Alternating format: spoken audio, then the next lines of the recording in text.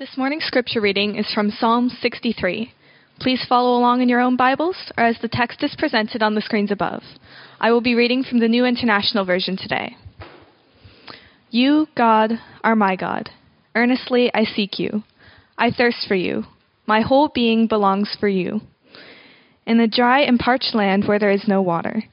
I have seen you in the sanctuary and beheld your power and your glory. Because your love is better than life, my lips will glorify you. I will praise you as long as I live, and in your name I will lift up my hands. I will be fully satisfied as with the richest of foods. With singing my lips, my mouth will praise you. On my bed I remember you. I think of you through the watches of the night.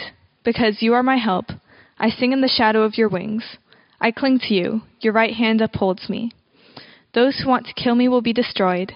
They will go down to the depths of the earth. They will be given over to the sword and become food for the jackals. But the king will rejoice in God. All who swear by God will glory in him, while the mouths of the liars will be silenced.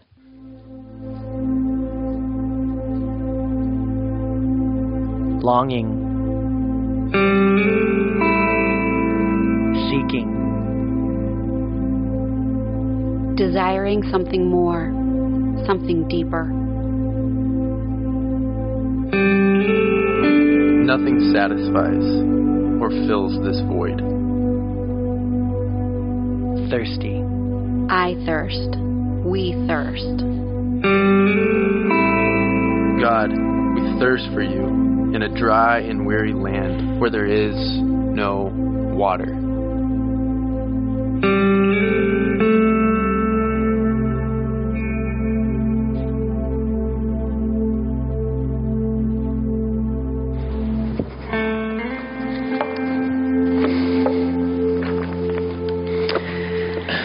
Good morning, church. I'm Sharon, one of the pastors here. Thirsty.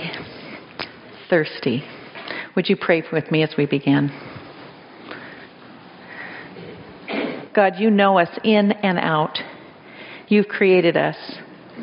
And now you want to speak to us through your word. So we invite you, Holy Spirit, to come now and make real to each person what you intend.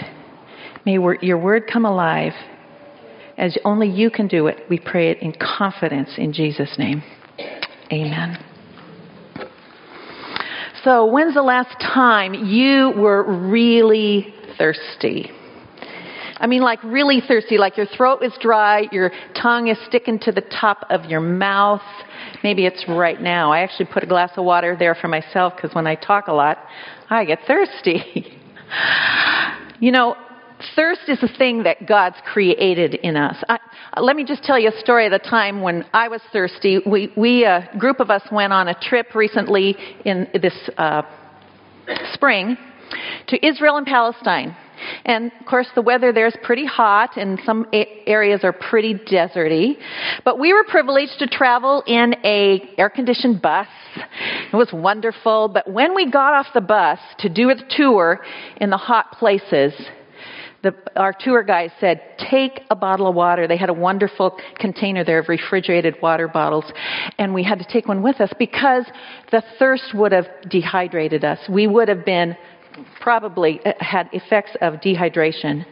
So we grabbed a water bottle. We had easy access to satisfy our thirst. Now, you probably all know this, that our bodies are almost between 60 and 70% water. So you and I need that kind of water to keep replenishing ourselves. Every one of our cells needs water to keep flushing through it to be healthy and alive.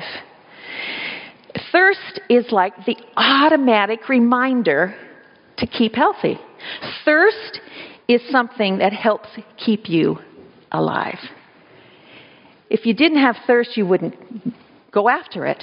You know that we could live, I don't know if I could, but they say this is true. You could live for up to a month without food. I don't know. But they say that's the truth. But with water, no. We can't survive much more than 3 days without water, and then we would die. Now, we get the message of this ourselves. We've gotten the message. Drinking lots of water is important, right? We see this. We tend to purchase all these water bottles ourselves. There it comes. You know, everybody needs a new water bottle. Anybody get a new water bottle for school this year to take with you? Yeah. Everybody needs a new water bottle. And so we take them with us to remind ourselves to keep hydrated, up to 8 ounces of water a day, right? Keep yourself hydrated. I think people have good intentions on that, but have you ever noticed that there are water bottles left all over the place? Like people leave their water bottles. Like I just checked this morning in our Lost and Found, there are 12 water bottles in there. So if you're missing one, go check it out. But we really do. We recognize we need to have water to nourish ourselves physically. But what happens when that source of water is gone, when we don't have access to a steady supply of water? Think about the times this summer when it was super hot. Aren't you glad you had a refrigerator with cold water and maybe an ice maker and a drink that you could grab out of there? What if in that hot, hot weather you had no access to water? Or, as you heard in the psalm this morning, what if you were in a desert place? A place where there's very little water. Scorching heat, barren deserts. They make us acutely aware of our desire and our need for water. And that's what our psalm this morning talks about. It describes David in a place where there's very little water. David's in a desperate place. He stirs this thought of desperate thirst as well. And so in that place of discomfort and uncertainty, he pens these words that are going to give us hope when we're feeling thirsty. I wonder, even as begin this morning, if you're in a dry season. Oh, maybe it's, not just the grass outside that's dried up, but maybe something inside of you feels dry and disconnected from God. Maybe it's circumstances that press in on you and you're not sure where to go. Maybe it's just sensing that distance and your soul feels parched. Let's see what Psalm 63 has to say about this. How it gives us hope in the midst of our thirst. 3 ways we're going to look at this morning. First of all, that God is our desire. He's what we long for. God can become our delight. This is what David's going to say. God is my delight. And then God is also my defense, my defender. So if you have your Bibles, open them up to Psalm 63 and we'll take a look at this psalm together as we discover what it is to thirst and find satisfaction in God. So what prompted this psalm? Commentators aren't exactly sure, but many of them would say, as maybe it says in your Bible, a little subscript there, tagline, it says, a psalm of David when he was in the desert of Judah. Now, we went to the desert of Judah on this trip. We walked in that place, and it was hot and desolate, and hard to believe they actually had herds of sheep out there. I don't know what they were eating, but they must have had places for water. But the Judean desert is pretty desolate. And because in the end of this psalm it refers to the king, many think that this was written when David was serving as a king, and this is what happened. There was an insurrection mounted by his own son, Absalom. Absalom had been conniving and trying to get people on his side and go against his father, the king. And after many months, he had a whole flock of people who were ready to take his stand. And as David heard about this, he realized it was really serious. And so he and his entire household had to leave Jerusalem, had to flee from there, and they went out to the desert of Judea. They went out to a place where there is very little water, and he realizes he is in a bad place. Absalom is not just after the throne, he's after his father. His life was in jeopardy. And David is out in this place, in this dry desert place, and it's in that place that he begins to recognize something. The landscape, I think, probably reminded him of it. He's desperate for something, And not just to get out of the situation, but desperate for God. The wilderness place sharpens his own hunger for God. I think it's often the case that sometimes the very worst of circumstances produce the most heartfelt prayers. And that's what we're going to hear from David this morning. A remedy, thirsting for hope. So if God is my desire, the longing that I have, take a look at how he expresses that in this psalm. God, my desire. The prayer begins like this. You, God, are my God. Earnestly I seek you. I thirst for you. My whole being longs for you. David starts with a place of relationship. You're my God. You're my God. On the basis of that, I dare to come to you and say, I'm so desperate for you. I need you more than anything else. Sense of desperation. The translation is both my heart and my flesh. It's like all parts of you. Your physical being, your spiritual being, your emotional being, all of who you are. This is what David's saying. That's what I'm longing for God. I recognize I need him. And then David remembers. He remembers that even in this dry and parched land that he sees all around him, he remembers back that God was glorious when he met him in the temple.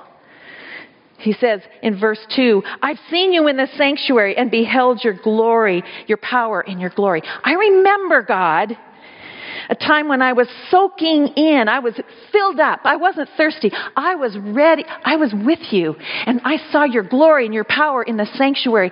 And it was so good. And I have confidence in that as I go forward. I have confidence that you are going to be with me. Even in this landscape. Even in that place that's devoid of anything good. God is there. God is not held prisoner to a building or a sanctuary or to good times. God is wherever you are, in the desert place, in the sanctuary. God is there. And David calls out to him. And then verse 3. I love this verse. Verse 3 says it this way. Because your love, God, is better than life. My lips will glorify you. Better than life? David he's coming right down to the brass tacks on this one. He's viewing his life, which he realizes might even end. He's saying, knowing I have your love is better even than that. Yes, the grave has its terrors. Death is not something to look forward to, but it's far worse to be alive and yet miss the love of God. Because your love is better than life. I long for it, David says. What do you long for when you're in a dry place? Oh, maybe not a desert, but some of those deeper thirsts that we can't always identify. We don't always recognize it's God that we need. We don't always recognize that it's the love of God that is really beckoning and calling us. And we try to quench our thirst with things that don't really satisfy. I don't know about you, but like any other human, I run after things that I think are going to fill me up. And afterwards, I think I'm not satisfied. I have a longing for something, and so I go after it. I just go after other things. Maybe for you, it's feeling a sense of anxiety, a sense of not being worth enough, and so you go after achievement, and you go after working harder, and you go after an award, and you go after it. But at the end, it doesn't satisfy. Or maybe you're just bored. Maybe you're just stuck. And you think, I'll just fill that sense of longing up with something fun. I'll go on an adventure. I'll watch a movie. I mean, I just confess, TV is one of those places I sometimes go when I really don't want to deal with what's deep inside of me. Maybe it's food for you. Maybe it's extreme sports. I don't know what it is. But we go after things that we think are going to satisfy, and we're left wanting. It's part of our human condition. And I wonder if we can learn from David in this desert place to pause long enough to look around at the landscape, to feel the discomfort, and then say, oh God, it's you I'm longing for. That's what I desire. My heart and flesh, all of who I am, longs for you. That's David's desire. And when he speaks it honestly in this prayer, he tells it just like it is. Then he recognizes that God can be his delight. He can be the one who feeds him, who meets him, who satisfies him in that deep place. So he moves forward in that confidence. You see it in verses 4 through 6 and on. God is going to fully satisfy me. God is going to be my delight. Look at some of the images he uses. We could spend a whole sermon on each one of these, but I won't. But look at verse 5. I will be fully satisfied as with the richest of foods. Yum. A meal that just nourishes you.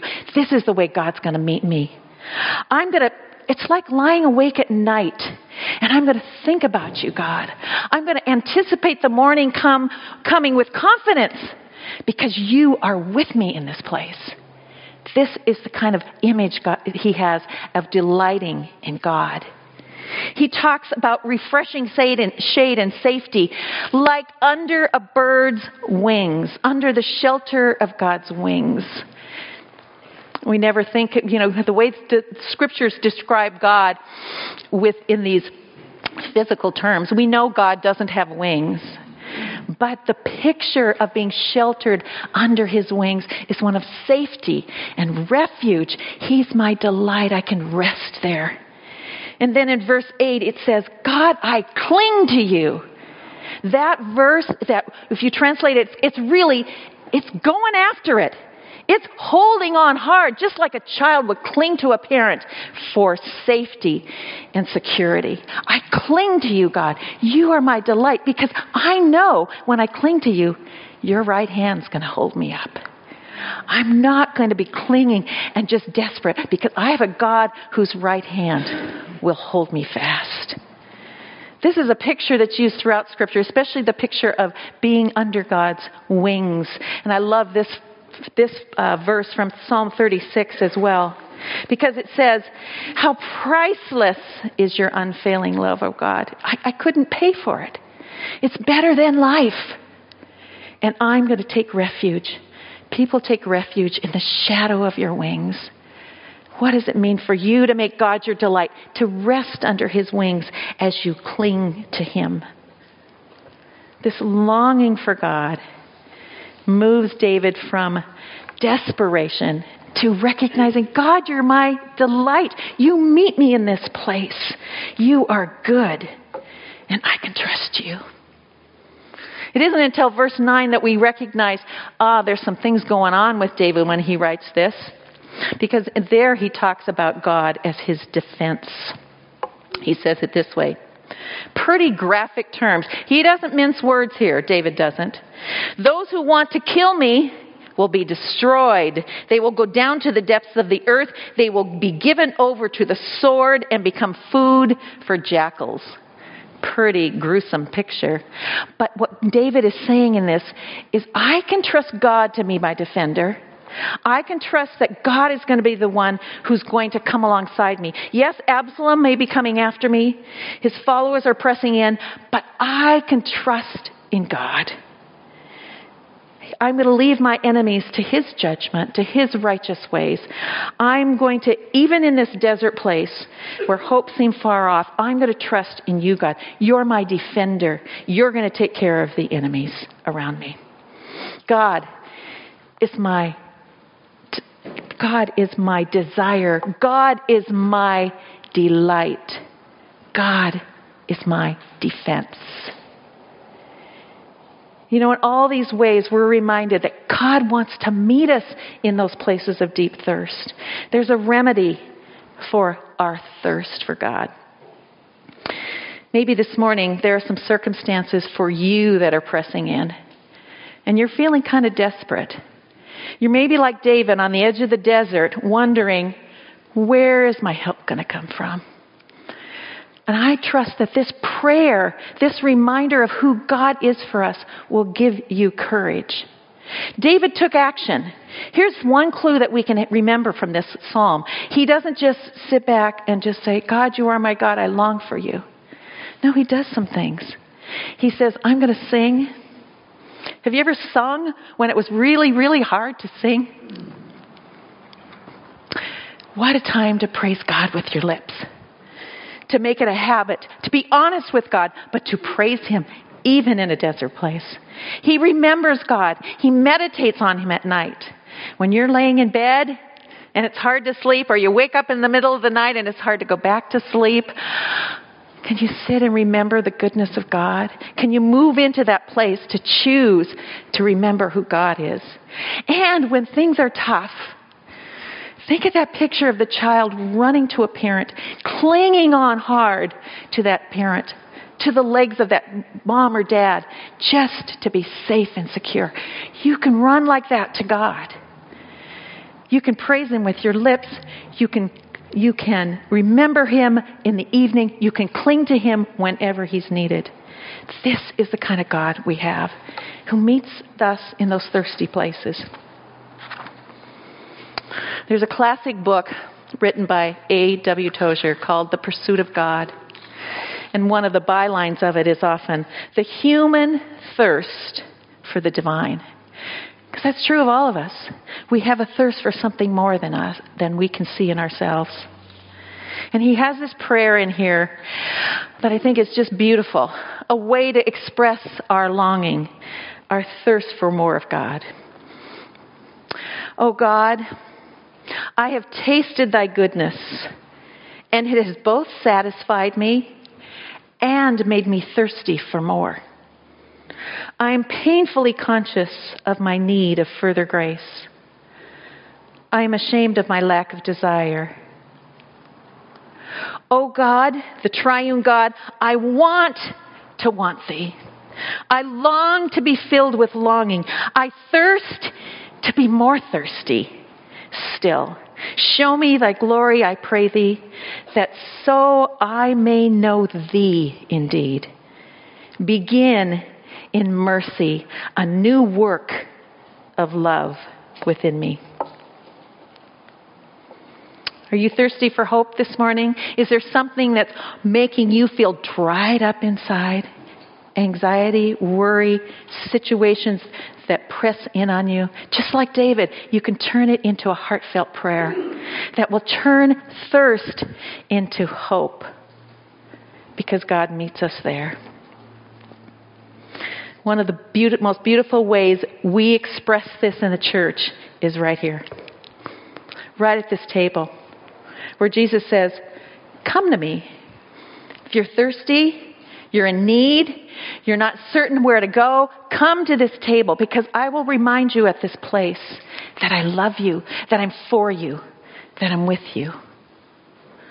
As we prepare for communion this morning, I want to remind you that it is good to be able to share your prayer needs with others. God hears your prayer right where you are. You don't have to share it with someone else, but what a gift it is in the community to share a prayer need and to know others would pray with you. And you have in the seat pockets in front of you a prayer card. I encourage you to take that out, to think about where that place of thirst and desperation is for you right now.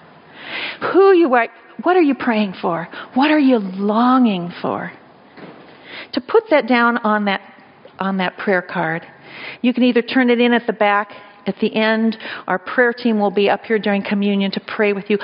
Come, acknowledge your thirst. Remind yourself that God is a good God who meets you right where you are. Thirst is what helps keep us alive. You want to be alive in God? You want to have hope in God? Then meet that thirst. Go after it. Ask for it. Long for Him, and He will meet you as your delight. Let's pray together. Lord, we thank you that you're a God who welcomes our honest, heartfelt prayer. when we're in desert places. You call us and say, come to me. Tell me what you need. And we remember you, God, that you can be our delight even when things around us don't seem so good.